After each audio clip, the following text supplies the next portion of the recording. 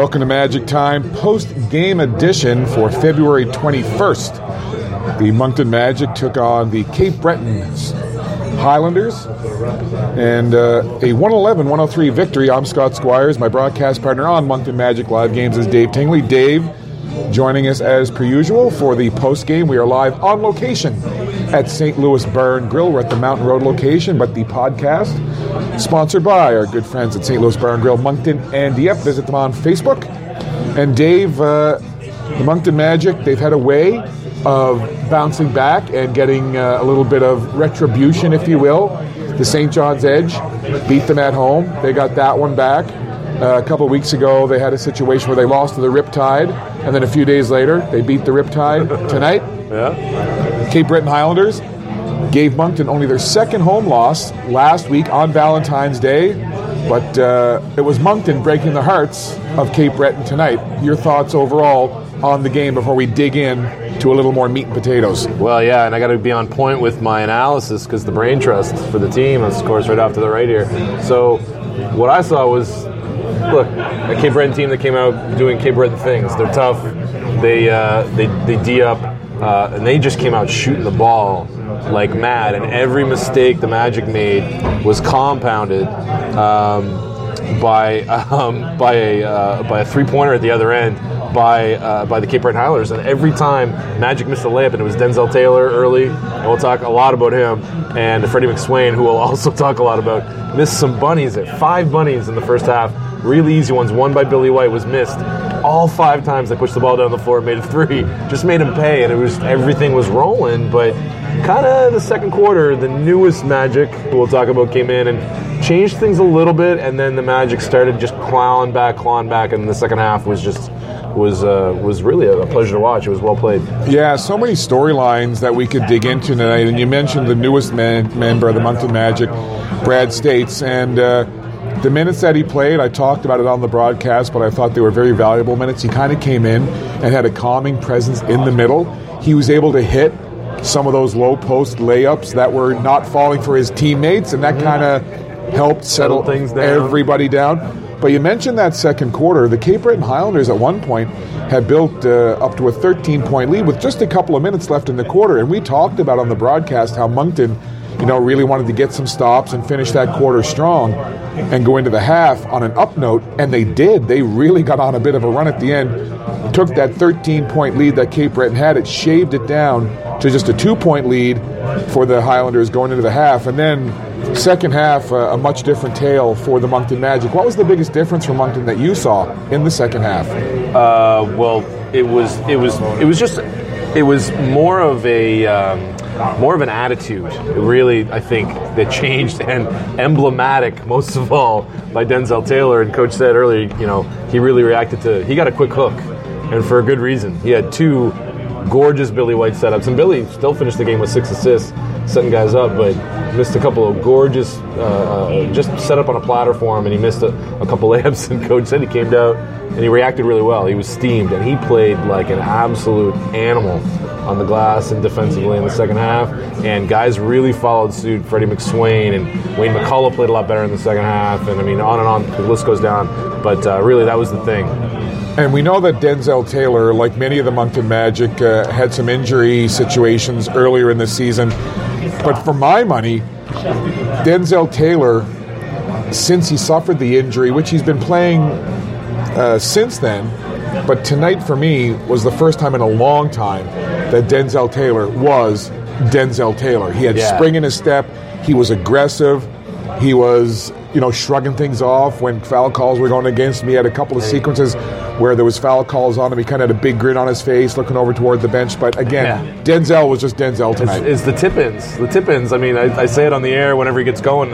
It's death taxes and Denzel on the offensive glass, and he had those couple tip-ins that really got him going. And then, Gentry had kind of in the moment I thought, that's a questionable decision. to Denzel on the break, but he gathered himself well and looked confident with the ball in his hands. And Coach obviously was going, these guys know what they're talking about, so I'm going to come over and help him out. Yeah, I'm not sure if it was he misses us and wants to come over, or he heard us say something that he was like his ears. I better save this podcast. His ears perked up, but another chance to speak to Coach Joe Salerno on the post-game podcast. We appreciate Coach joining us. And look, Coach, you talked last week about what a big swing game that was on Valentine's Day against the Cape Breton Highlanders. You know, a team that plays in your division. You could have created a little separation, but they got you guys in the end. A bounce back tonight, getting the victory. Overall, how did you see it, and what did you like most about your guys' effort tonight? Okay, first of all, I ordered my food about 5 minutes ago, so I figured, you know what, let's go do this podcast. You know, by the time I'm done, my food should be here. So, it was a big bounce back win for us. I mean, we dropped 2 straight here, which is something that is fairly rare for us. We had that little 4-game slide on the last Ontario trip, but we've only lost back-to-back one other time this year. So I thought it was a good back-to-back win. I thought the guys played really, really well in the second half, and so many guys had big games tonight. For the first time all season, first time in probably a few seasons, I actually read about 4 or 5 guys' stat lines to the entire team in our post game because we want our guys like, hey, recognize a lot of guys are putting in work and you feel good for your teammates, and it was really great to do that and recognize a few guys in the locker room. So a lot of guys had great games. All season long, for various reasons, at times it's been a patchwork quilt, trying to work guys into the lineup, trying to deal with injuries or players moving on, what have you. Tonight, Marcus Lewis is not available because of a lower body situation, and Nick Evans, suffering that right arm injury, is going to be out probably a couple of weeks. What was your message to the guys before the game with another situation where it's next player up? There was no message because it's almost so common for us over the whole course of the season. We didn't discuss it at all. Marcus was actually, he practiced yesterday. He had a little bit of an abdominal issue, and then today at shoot-around, actually, he tweaked his back. So he was a last-minute scratch. And actually, Evans, yesterday was the first I'd heard of the wrist, and we got him ready to get an X-ray and a CAT scan. But like I said, for us, we've been dealing with it all season. No big deal. I'm very pleased that we picked up Brad States when we did. I thought he contributed tonight when we were missing Evans. Like I said, it was a total team effort tonight, and a lot of guys stepped up in other players' absence. Something else that caught my eye as well, and I know that Dave and I talked about it on the broadcast, but some of the passing that was shown, and 3 guys in particular, Trey Kell, who has really solidified your point guard position, but the veterans, Billy White and Corey Almond as well, they were really passing the ball and facilitating for their teammates. What were you kind of thinking on the sideline when you saw these guys just dropping dimes left and right? Some of the time I thought we were overpassing, to be honest with you. Yep, where we passed on what would have been a decent shot for what we thought may be a better shot and turned into either a turnover or not a great look. I was just really pleased with the tempo in which we played tonight. We got 92 shots tonight. I thought the ball was moving. We've been working on that the last couple of days, playing a little more up tempo, a lot more kind of drag screens and transition, and making 2-3 dribble reads and then move the ball. Trey Kell has been, let's be honest, he's been outstanding. Since we picked him up, he's been really, really good on almost all aspects of the game. Billy was too passive tonight. Billy wasn't looking for his offense tonight. He needs to be more aggressive than what he was tonight. And I thought Corey Allman just played right in the flow of the game. And, it was one of his best games of the season. The way he shot the ball, the looks that he got. He was extremely efficient. So, like I said, overall, it was a good look for us. And I thought the ball was moving. Yeah, we said it on the broadcast, too, about you guys overpassing a little bit. But I thought you did really well in the second half. And a guy we haven't mentioned yet, Wayne McCullough, was a lot better in the second half, too. Wayne was attacking the closeouts instead of moving the ball, shot fake, move the ball. You attack those closeouts. Trey always does a good job of that, but Wayne did it, and Corey did it all night, and that really, I thought, really facilitated a lot of stuff for you guys. Yeah, it did. Wayne struggled a little bit in the first half. Wayne's been struggling with his jumper for a large portion of the season. It's something he knows. It's something he's working on. For him, it was funny. We just talked before the game about what's been working well for Wayne, and it's like Wayne in the flow of the game, attacking the rim, attacking the paint. He can get to the rim and finish, and what he does on the offensive glass, he does so many little things to help our team win ball games. It's important to have him on the floor. So Wayne, along with a lot of the guys, was really good, especially in the second half tonight. What's funny with Wayne, I said it when we watched the opposing coach when Wayne gets opposing coaches out of their seat most often because he does such a good job moving laterally defensively with a ball handler. Brain power in this. No, corner. there's not. There really isn't. I was talking about these two fellas. We're live, I'm Normal. sorry. We're live, Normal. Well, hi everybody. Great win tonight. That's Normal McConnell, one of the Magic fans.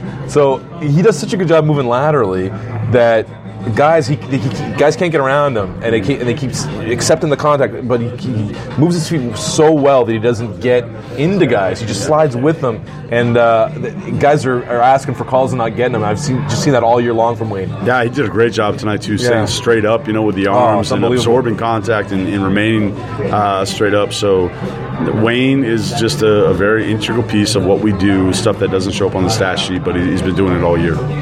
And just before you came over to join us on the podcast, we were talking about the Minister of Defense, who has so many different wrinkles to his game, but Denzel Taylor. And I made the comment, for my money anyway, this is the best that Denzel has looked since he had that bit of an injury situation, has been working himself back into game shape and every other shape.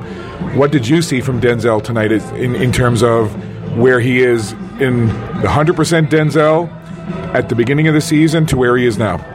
Actually, I think Denzel is coming off a pretty good game in Halifax the other night. Yeah, he had 8 points, 8 boards. He finished around the rim. He had a tough start tonight, and it's we've talked a lot the last 2 days to everybody on our roster about we got to hold ourselves accountable, whether it's turnovers or missed bunnies or shots we should be making or defensive rotations. And I'm trying to get that message across to guys. And Denzel's normally the last guy in the world you have to get a message across to. He does his job extremely well, but he got a pretty quick pull tonight, and I think he responded well to it. But Denzel's 100% healthy. He was tremendous tonight on the offensive glass and just how active he was. So it was really nice to see Denzel kind of hopefully coming back into form here. And, we expect those type games from Denzel. And he must know he's got to be aggressive on the offense. He's got to be some sort of a threat. He can't be all one end of the floor the way he kind of has been for a month or so, really, until, you're right, he was great in Halifax. I thought he was really aggressive, and he maintained that tonight. Yeah, I think Denzel knows that's how he can contribute on the offensive end. And maybe it's not even him scoring, but him coming up with an offensive rebound for a new possession for us. And again, tonight he had a lot of bounce to him. Oh. We played up above the rim a lot tonight, whether it was tips or coming down with rebounds. So, like I said, man, Denzel was great, and that's exactly the type of guy we need Denzel to be successful, especially in the absence of Nick Evans tonight. Denzel really stepped up. I always like to talk about the degrees of separation in sports, and certainly in basketball. We talked about it on the broadcast, but Troy Jackson Jr., the coach tonight, filling in for Bernardo Fitzgonzalez, who wasn't available. We chatted with him before the game, Dave and I, and he told us some pretty neat stories. So lots of connections. He played with Corey Allman, won some championships with the Rochester Razor Sharks, but he was very happy to tell us that he was coaching tonight against his former coach. You coached him with the Vermont Frost Thieves. What are your memories of those days, Coach? Yeah, no, it was a really, really cool experience. I was really, really happy. First, I was happy for Troy when he got the job, and then to be able to coach against him tonight. I was telling Dave earlier, it's the first time I've ever coached in a game against one of my former players. And it made me feel old, to be honest with you. But I was really happy for Troy. Troy, we used to call him Action Jackson, right? He was about as animated and intense of a player as I've ever coached, and it was just, it's cool to see him in a different light. And, we talked a little bit before the game. And, as soon as he got the assistant job in Cape Breton this year, I gave him a call and we talked. And I was just really happy for him because Troy's a good guy. He's an extremely competitive guy. But it was just a really cool experience. And, talked to him before the game, gave him a big hug before the game. And I'm happy for him. I'm really happy that he's looking to do this as a profession. He has a high IQ, and this is the first step for him. So, I'll probably give him a little grief, though, that he picked up his first loss against me, so I'll remember that. What impressed me about him before the game was he came right to Scott and I, and in a very friendly, open way, was like, make sure you get across on the broadcast how happy we are for Bruce and his opportunity, and we're a family, and we're cheering for him. And he was super positive, wasn't making any excuses about tonight. He was really excited about the opportunity, and it was really impressive the way he talked about himself and his team. Well, that's good because, I mean, one of the things, kind of with Troy is, and I actually want to kind of have this conversation with him. Troy is, like I said, he's an intense guy. He was a very, he's from a pretty tough neighborhood. He's from North Philadelphia, and, now that he's making the move into the coaching world, just, being able to, handle yourself as a professional, all the time. And that's an important piece of this game. So, I'm sure Troy and I will talk a lot over the offseason, I hope, because I'd like to see him continue to pursue this. But good guy, smart player. I hope this continues to work out for him. He definitely wanted to get the win tonight because of the connection with you, because of that connection with Corey. But I saw you guys had a nice embrace at the end. Can you share any of what you might have said to Troy when you were shaking hands and having that embrace at the end of the game? Yeah, I just told him I was really proud of him, and I told him, anytime he ever needs to call me, for anything when it comes to this coaching business, whether it's this season or next season or this summer, I said, make sure you give me a call. I'm always there for you. So. I just want to hit on a couple more guys we haven't talked about. We need to talk about a couple more guys before we leave. One's Freddie McSwain, and Freddie's been all over his own social media tonight. He's pretty proud of himself for his first professional double-double, which he should be. He was, after a tough start, you talk about Denzel's tough start, he had something you said after the game, just dunk it, man, would you? And he took that to heart, I think, in the second half, didn't he? Yeah, Freddie was really good tonight, and, he was one of the guys we kind of called out in the locker room after the game, and I actually said, we got to give Freddie some props on his first pro double-double, and he's a guy who just plays so high above the rim, and when he misses layups, there's nothing more frustrating. It's like Freddie just dunked the basketball, and he's capable of doing that, but he was really good tonight. He's starting to really knock down jumpers consistently. Yeah. So, I mean, if he can provide us a little bit of an inside-outside threat, that will go a long ways for us. But he was really active on the glass tonight, too. And, I think when Billy, like I said, was pretty passive tonight, Freddie kind of stepped up in that absence a little bit. So it was great. He brought great energy to the game. And man, what an exciting player, man. I mean, I think one of those dunks he had was – you talk about guys hating rims, right? It was the Vince Carter elbow in the rim one, that first one. He could have got that going. Just an incredible athlete and really good kid. I really enjoyed Freddie McSwain, and he was really great for us off the bench tonight. And Scott and Scott was saying there that what were you saying about him during the game? I had a thought in my mind, and now I've gone out and now live on my podcast. I'm getting annoyed with myself.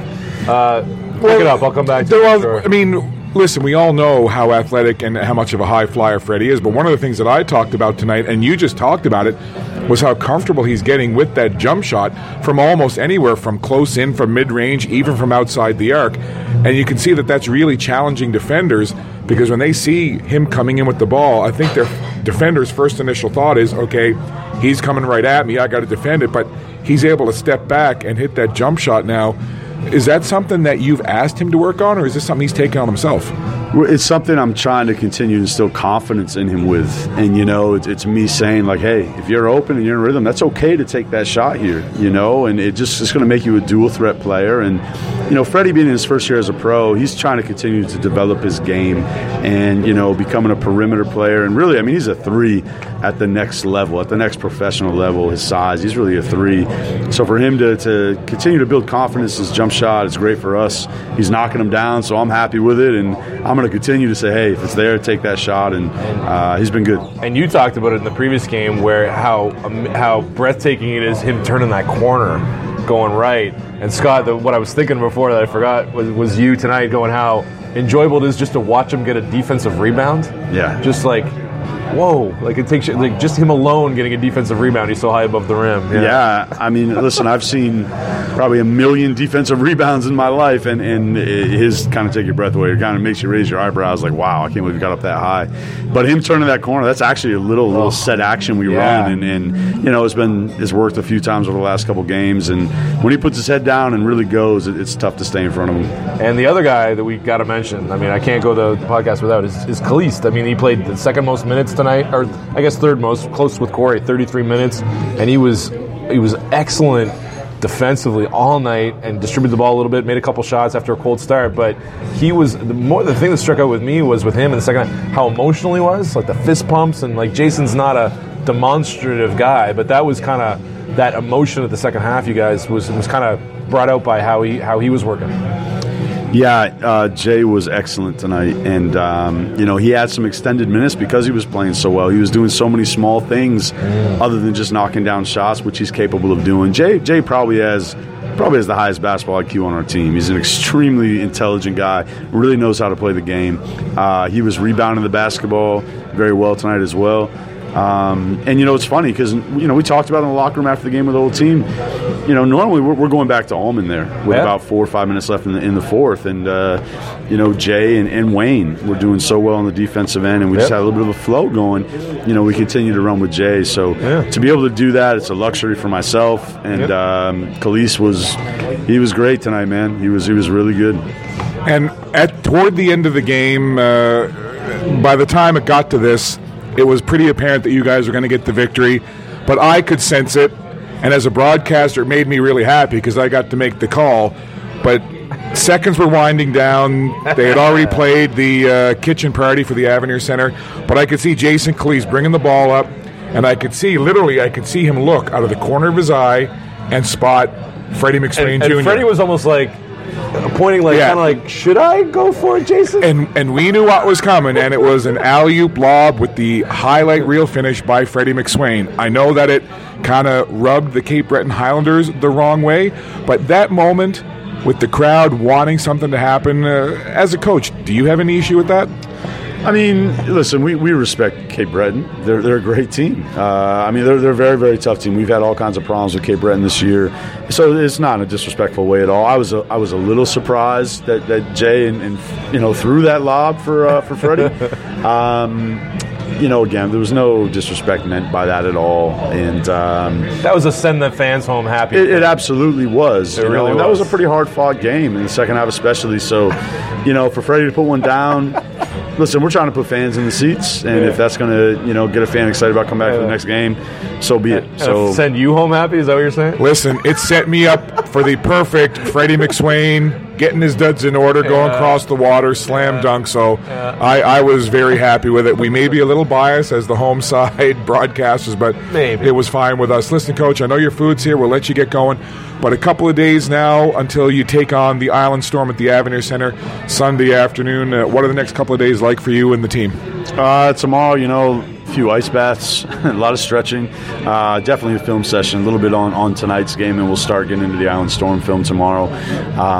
Then we'll practice and have more film on Saturday, and then our walkwe'through and get ready to go on Sunday afternoon. That's a big game for us. With a win on Sunday, we can actually clinch a playoff spot.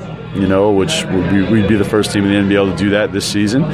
So, we want to take care of business. We've had some success against the Storm this year, and we feel if we play well, that's a team we should go out and beat. So, we're going to try to build off tonight's win and just be ready to go on Sunday. 13 wins at home. You're now 3-3 against the Cape Breton Highlanders on the year. Congratulations on the win tonight, and good luck on Sunday. We'll see you Sunday afternoon. Okay, great. Thanks, guys. Thanks. That's Coach Joe Salerno. We're going to let him go back and join Mitch Rowley and Elvin Mims and get some of this delicious food here at St. Louis Bar and Grill on Mountain Road in Moncton. But I think I talked to Coach before the game, did the pregame podcast, and there is no question that he is a little more at ease and relaxed right now than he was an hour before tip-off today, and why not? And again, Dave, a big win for the Moncton Magic on many levels. They now have 13 wins at home against only 2 losses. They increased their lead atop the NBL standings. They have the best winning percentage in the league, and as Coach said, a chance to clinch a playoff spot on Sunday afternoon against the Island Storm at home. Given everything that this team has endured this year across the board with players going for other opportunities, injuries, and everything else that's gone on with this team, how impressed are you that this team is at 19-10 right now? It is impressive, but it's almost inevitable because the guys they lose, the guys that come in right behind them are awfully good. Awfully good. But it's a matter of, in basketball, things are so intricate offensively and defensively, you don't understand it sometimes as an observer. Guys that play at this level, they have an expectation of angles and timing of things are so intricate offensively and defensively. Teams are scouted with an inch of their life, and guys know tendencies for everybody else, and it's broken down. Every team's got 2 or 3 or 4 or 5 assistants to this assignments. Like this guy does this guy does that. On this play, if they started on this side of the floor, they're going to be looking at this. Defensively, if we force a guy here, the next guy's got to be at this angle to stop. Like it's really intricate, and to have this much player movement and to be at the best record in the league at this part of the season is very impressive, and they should be really proud of it. And the fact that they lose the Carson and Herring and bring in Mundy, and then Mundy goes and they get Trey Kell, and we talked about it on the air. By the way, is there any better move in the NBL right now than Trey Kell's spin move? I said it on the air. I don't think there is. So to bring in quality guys like that at time of time, it's really helpful. But yeah, it's going to be interesting to see how they gel together as a group these last 10, 12 games. And not because they're literally within earshot of us here at St. Louis Bar and Grill on Mountain Road, but that really is a testament to the work that the coaching staff has done as well. Another really neat moment that we witnessed in the broadcast tonight, and Coach Jackson gave me a heads up on it earlier in the day. Yeah, we didn't talk about it. But at one point, the Cape Breton Highlanders had 5 on the floor, and they were all Canadian. You talk about Canadian content. All 5 players on the floor for the Cape Breton Highlanders were Canadian. And it wasn't a gimmick. It wasn't a gimmick. It was not at all. It was not at all. And then you picked up on the fact that when those 5 were out for Cape Breton in terms of Canadian content, at the same time, there were 3 Canadians on the floor for the Moncton Magic. So out of 10 players on the floor at that given moment, 8 of them were Canadians. That really says a lot about not only the talent of Canadian basketball players, but what this league is doing to foster the growth of those players and of the game at the grassroots level in Canada. Yeah. Every year the level of play, the level of the quality of the players in this league goes up a little bit, and the reason, overall it goes up a little bit, but every year the Canadian content goes up a lot. Like it's really high quality Canadian stuff. You would never have found 5 years ago in this league any time that 5 Canadians were going to be on the floor for one team. Not a chance.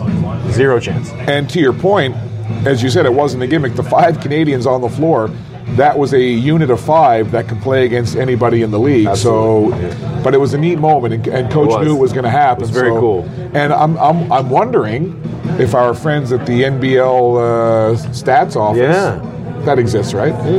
If they can let us know, maybe has there ever been a moment where there's been 5 Canadians on the floor at once, not for like 10 seconds. Like they were out there and they went through. It was a shift. Yeah, it was a shift. It was a shift, and all 5 of them played. It wasn't that the only time that those guys saw the floor. Like they were, But at that moment, I'd be interested to see it. I'm going to tweet at them. So NBLC, if you're not listening to the podcast, I'm tweeting at you. So we're going to wrap up here, Dave. Final thoughts as we take the next couple of days now and get ready for we talk about the Island Storm. Before we started the broadcast, when I came in tonight, you told me, and I had to get you to tell me it twice because I had to shake my head, Island Storm and the Halifax Hurricanes tonight. Can you just recap that end-of-game stat that you told me? Because the Island Storm were looking good against Halifax. Well, they were up when Samson Carter made a layup with 6:51 on the clock. They went up 97-79 on the Halifax Hurricanes in Halifax, a struggling Island Storm squad, really feeling themselves. And the next time they scored after 6:51 was with 24 seconds left on the clock when Tyrese Smith got a tip in, and the game ended on a 25-2 run for Halifax to finish 104-99 Halifax. So that would have been a real, as these guys would have loved an upset win there to make things at the top of the standings easier, but it also probably lights a fire, would it not, under the Island Storm to come in here on Sunday? Well, I was going to say, a motivated team on there. Yeah, they're going to be certainly a little bit wounded on many fronts, but the ego will most definitely be a little bit wounded, and they'll be coming into the Avenir Center in Moncton on Sunday afternoon, looking to erase that quickly, but as Coach Salerno said, the Moncton Magic will be looking to be the first team this season to clinch a playoff spot. So we will see you on NBLC Live Sunday afternoon, 2 o'clock Atlantic for tip-off, the Island Storm visiting the Moncton Magic. On behalf of my partner, Dave Tingley, and his good friend, the Bumblebee, I'm Scott Squires, And again, big thanks to head coach Joe Salerno of the Moncton Magic for joining us this evening on the postgame podcast, coming to you live from St. Louis Bar and Grill, the Mountain Road location, and Magic Time is proudly brought to you by St. Louis Bar and Grill, Moncton and Dieppe locations. Check them out on Facebook. Also, our good friends at the Days Inn and Suites on Mountain Road at Moncton. You can check those guys out on Facebook as well. One last time, on behalf of Dave, on behalf of the coach, I'm Scott Squires. Have a great night. And remember, friends, if you can't take part in sport, be a good one anyway. Good night from St. Louis Bar and Grill. Talk to you again soon.